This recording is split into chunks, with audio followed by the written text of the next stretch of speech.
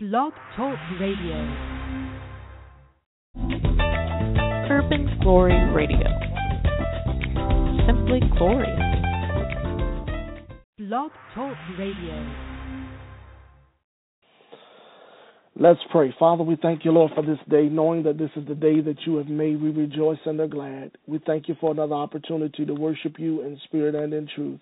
It is the authority of your word that gives me confidence to make boldly known the mysteries of the gospel of the Lord Jesus Christ.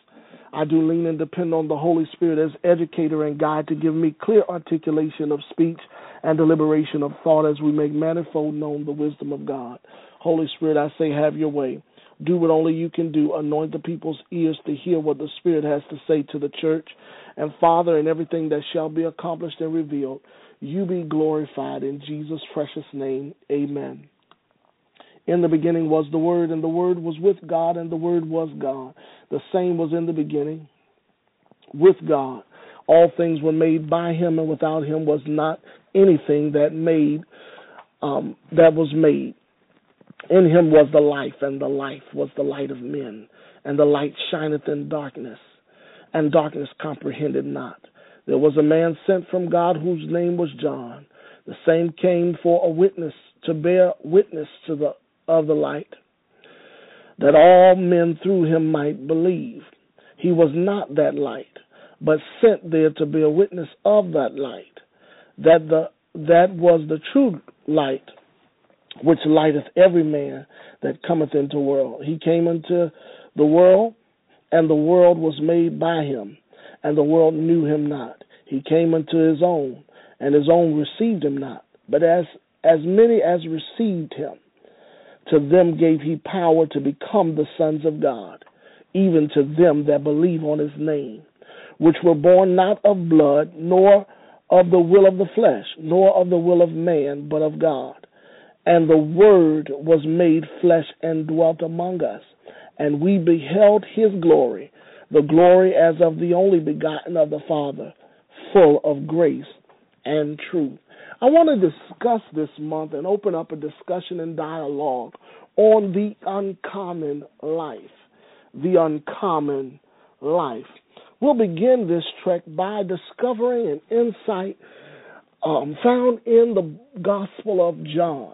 The Gospel of John. It's important that every discussion that we shape bases upon a passage in the Scripture that provokes our attention. And tonight we want to launch this teaching in the study of finding the uniqueness discovered through Christ.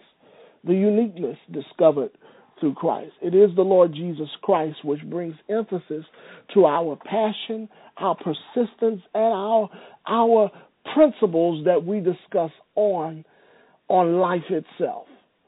And it is for that life that provokes this study that we need to, as children of God, manifest our nature as the sons of God. And in this teaching, my goal and my effort is simply to manifest the motivation needed to embody the reality of you being identified with the Lord Jesus Christ. The Gospel of John focuses on the Christ factor of Jesus, the intangible sanctioning and identifying him as the Son of God, the source of salvation, and the ultimate sign as Savior of the world. When it comes to contrasting themes that differ from the synoptic gospel, its emphasis are not discovered in other passages in other books. It is only found in the Lord Jesus. And it is the defense of God's Spirit that sets apart its preeminent knowledge base on the reflection of the image that produces this lifestyle that the Gospel of John suggests. Many scholars commit to comment on its uniquenesses in its interpreting the life pattern of the Lord Jesus. And the gospel in a nutshell can be categorized in three lenses of understanding, to which we will provoke our whole case study on. And that is the emphasis that engages us into the study of sonship. Those who are led by the Spirit of God, they are the sons of God and are heirs according to the promise. And this is this lens of understanding is awakened through the love of God, the light of God, and the life of Christ. John offers his goodness, or the goodness theme message around these themes: the love of God, the light of God, and the life of Christ. And for that reason, we're going to spend the rest of this lesson indulging into the scriptures as it relates to the love of God, the light of God, and the life of Christ. It is this knowledge base that develops our inspiration to awaken to the factor of life that Jesus died for, so that we could experience true Christianity in an entire different outlook from academic study. The word gospel means good news, and the good news is concerning Jesus, the Son of God. It is given into us through four writers: Matthew, Mark, Luke, and John. And although they are about one gospel, one message, they bring four different emphases. One gives preparation, another one gives manifestation, other ones give appropriation and consummation. But in looking at this particular gospel, we get revelation on the love of God, the light of God, and the life of Christ. Now, all of this awakens a uniqueness in us. That uniqueness identifies that we are one with God, that we are one with His Son, and that we are one through His Spirit. And it is that oneness that we have an uncommon touch, an imprint that is intangible on our hearts, on our understanding, on our core being, that God is God. God is with us. God is in us. God is for us. And therefore, who can be against us? And it is this gospel message that we must remind ourselves of occasionally as we continue to become and to embody and to promote living the life which Jesus died. Jesus said He came that we might have life and have it more abundantly. I want to ask a question. What is so uncommon about Christianity? It's amazing to me how the world and secular society often numbs and try to disprove the relevancy of Christianity.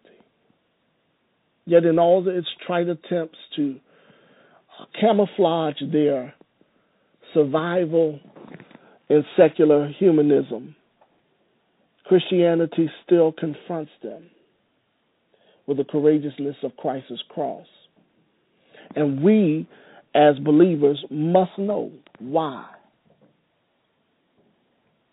There are common myths to Christianity that must be disproved in our life, and the only way we can disprove it is when we connect to God from hearing about God to being one with God. And then we not only connect but develop convictions that convert us, and then we also cast our cares on Christ so that He could care for us. But there are common myths to Christianity. Number one is the conversion religious myth. It is the belief that establishes Christianity as a set of beliefs to adhere to only from life lessons about Jesus. That in itself is a myth. There's more to Christianity than adhering to a set of norms or rules or standards. It is a way of life. Number two is the cultural myth, that the convictions of Christianity are virtually irrelevant to culture, and its convictions lack conversions, and as a result, this cultural myth of irrelevancy is now shaping the perspectives of young people falsely, deluding them from the real constructs that keeps us in control. And let me tell you something. Even on the church's worst day, the church will always hold the consequences of the earth in the core of their heart.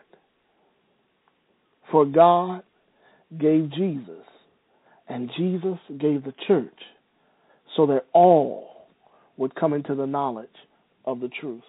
And thirdly, there's a character myth that the lifestyle of Christ is virtually impossible. These myths are what are common to man. It's the common attacks. If you look at how the world attempts to discard us, it discards us over through a conversion myth, a cultural myth, or a character myth. But for those solutions, there remains a lens of understanding that engages us into our sonship through the love of God, the light of God, and the light of Christ. Let's go into the Word. In our point number 1, the love of God, it is God's unconditional love that becomes the theme of the gospel. It is God's motive. It is God's method. It is God's mindset concerning humanity. And it presents what is good for man. Christ is presented as God's love manifested toward us to experience what it means to be a part of the family of God and to function also in the power of God. In John 3:16, we see that God so loved the world that he gave his only begotten Son, that whosoever believeth in him should not perish but have everlasting, hear this word, life. In the life in God, in Jesus, contains the life that God had intended for us to live. And if we believe on him, we will not perish but have an everlasting life. In 1 John chapter 4, verses 8 through 10, it says, he that loveth not knoweth not God, for God is love. And in this was manifested the love of God toward us, because God sent his only begotten Son into the world that we might live through him. And herein is love, not that we loved God, but that God, hallelujah, but that he loved us and he sent his Son to be an appropriation for our sins. So not only do we see that Jesus embodies the life that God intended us to live, but Jesus sets the standards of how we should live apart from our sins. He sets the example as the right way of living. Now in Romans chapter 5, verses 1 through 9, it says, therefore, being justified by faith, we have peace with God through our Lord Jesus Christ, by whom we have access. Now here faith is qualified through the love of God. It is also qualified through the life of the Lord Jesus. And it is through that access through Jesus Christ, we have access into the grace wherein we stand. And we rejoice in the hope and the glory of God. Not only so, but we glory in tribulations, the things that we go through, knowing that tribulation works with what? Patience. Patience is a high quality of character, and patience experience. We begin to see how God sees and then experience hope. And hope maketh us not ashamed, because this is why the love of God is shed abroad in our hearts, and it introduces someone else by the Holy Ghost, which is given unto us. For where when we were without strength, in due time Christ died for the ungodly. For scarcely for a righteous man will one die, yet peradventure a good man for some who would even dare to die. But God commandeth his love toward us, in that while we were yet sinners, Christ died for us. Much more than now, being justified by his blood, we shall be saved from the wrath through him. So there's a uniqueness in the Lord Jesus Christ that awakens God's love toward us so that we can experience this life that he came for us to have. And until we come in contact with the love of God, this love that gives us everlasting life, this love that causes us to overcome sin, this love that also causes us to experience faith and grace and patience and experience and hope, all in him in due time. This love that is found in the Lord Jesus Christ, if it's not discovered, then this life is not so uncommon. What is so uncommon about our life? We have uniquenesses that are discovered in the Lord Jesus Christ. And that's what I want to prove to you tonight. 2 Thessalonians chapter 3, verses 4 through 6 says, we having confidence in the Lord touching you, that ye both do and will do the things which we command you, and that the Lord will direct your hearts into the love of God and into the patient waiting for Christ. Now, this must not be talking about Jesus, but it must be talking about what he possessed. Christ is not Jesus' last name, but it is indicative of the spirit in which he possessed, the qualities in which makes him who he was. It's the imprint of God's will on his heart that is manifest through the actions that he displayed on the earth and gave as a standard for us to achieve and to manifest in our living. For to live is Christ, and to die is gain. Don't you want to know how to live? Every once in a while, we as Christians must not become complacent in the message and the relevance of the gospel of the Lord Jesus Christ. It is the gospel of Christ that is the power of God unto salvation. It is that gospel that empowers us to live a life that is so meaningful and so different from the world that it propels and promotes us declaring and the proclamation of the gospel to every man that would hear. And that when the time would come, once it's spoken, they would say, what must I do to be saved? It's the uncommon life. It's more than a message. It's a manifestation of who we really are. And this is the thing that unlocks our sonship, our connecting of humanity and divinity to experience a quality of life that this world has never known. It is the uncommon life. Now, also in 1 John chapter 3, it says, marvel not, my brethren, if the world hates you. We know that we have passed from death unto life because we love the brethren. He that loveth not his brother abideth in death. But whosoever hateth his brother is a murderer. And ye know that no murderer hath eternal life abiding in him. Hereby perceive we the love of God, because he laid down his own life for us. And we ought to lay down ourselves for the brethren. But whoso hath this world's goods, and seeth his brother have a need, and shutteth up the bowels of compassion from him, how doth the love of God dwell in him? My little children, let us not love in word, neither in tongue, but in deed and in truth. It is the love of God that promotes the life of God. And the love displays this life in deeds and truth. It is the uncommon touch that makes God different from any other God presented on the platform and the stage of society. It is the love of God that we display vividly in our vocations and in our voices of convictions, that shows the world that we are truly united with a greater cause than what they see from day to day. Evil is present, but where evil is, it cannot sustain itself in the capacity and the characterized steps of people that love God. That love God with all their heart, their soul, and their strength. That love God, and that their love is shown in their behavior. Their love is shown in their beliefs, and they're shown in their body by their daily commitment. Hallelujah. To display that love to people that they see. How can you love God whom you don't see, if you can't display that same love to people that you do see? Hallelujah. So we all must come into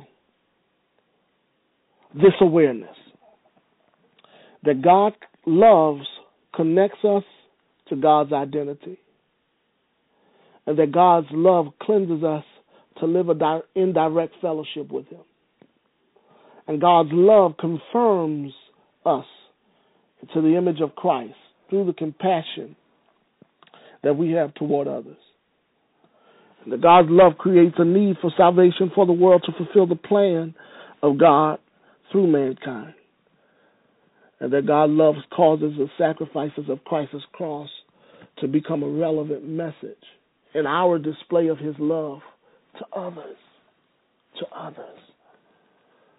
It is God's love that makes a unique discovery through Christ. Our second point for the evening is that God's love also provokes God's light. The light of God. The light of God. In John chapter 3, verses 17 through 21, it says, "For God sent not His own Son into the world to condemn the world, but that the world through Him might be saved. He that believeth on Him is not condemned, but he that believeth is not condemned already, because he hath not believed in the name of the only begotten Son of God. And this is the condemnation, that light is come into the world, and men love darkness rather than light, because their deeds were evil. For every one that doth evil hateth the light, neither cometh to the light, lest his deeds should be reproved. But he that doeth the truth cometh to the light, that his deeds may be made manifest, that they are wrought or created in God." Here we see that God's light is a source of God's power to know what He wants and how He wants it. It stimulates the insight to belief in the realities and the truths that show His perspective and outlook on what He's committed to in His heart and in His mind. And as we see this as a relevant source to connect to God, it involves our affairs. And we become more aware of Him and His involvement as we embody that light in our spirit to guide us and direct our steps in attaining the power of God that transforms us into the greater images, into the greater image, which is the Lord Jesus Christ's nature. It is what the Lord Jesus desires us to be. It is what Jesus prayed for, the light of God. John chapter 12, verses 35 through 37 says that Jesus said unto them, Yet in a little while is the light with you. Walk while ye have the light, lest darkness come upon you. For he that walketh in darkness knoweth not whither he goeth. While ye have light, believe in the light, that ye may be children of the light. These things spake Jesus, and departed, and he hid himself from them. But though he had done so many miracles before them, yet they believed not on him. Isn't it amazing how the scripture depicts that the light as a window, a period of time in which we can see clearly?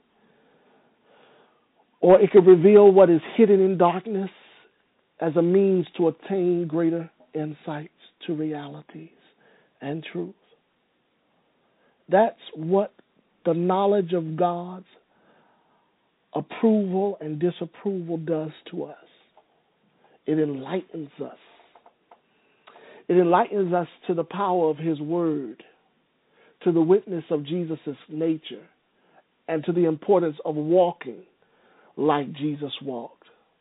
It asks the question, what would Jesus do? And also, how would He want us to do as He did? The light of God is not guaranteed to all. It is the knowledge of the light that brings everyone that believes to the forefront of society. This baffles the